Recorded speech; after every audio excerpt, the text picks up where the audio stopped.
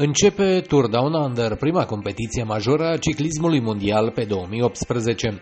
Avem la start câștigătorul de anul trecut, Richie Porte de la BMC. Probabil principalii săi contracandidați vin de la UAE Team Emirates, Rui Costa și Diego Ulissi. Porte are adversari chiar și printre coechipieri. BMC pornește turul și cu Denis Rohan, câștigătorul din 2015. Bătaie mare printre sprinteri: Sagan de la Bora, Caleb Ewan de la Mitchelton Scott și Greipel de la Lotto Soudal. Pozzovivo debutează pentru Bahrain Merida după transferul său de la AG2R. Dimension Data a venit în Australia cu Mark Renshaw ca principală opțiune la sprint. Vedeta Mark Cavendish a rămas acasă. Movistar îi încearcă la antipost pe Marc Soler la general și pe Carlos Barbero la sprinturi. Team Sky a adus aici o echipă plină de puști cu Egan Bernal ca vârf de lance.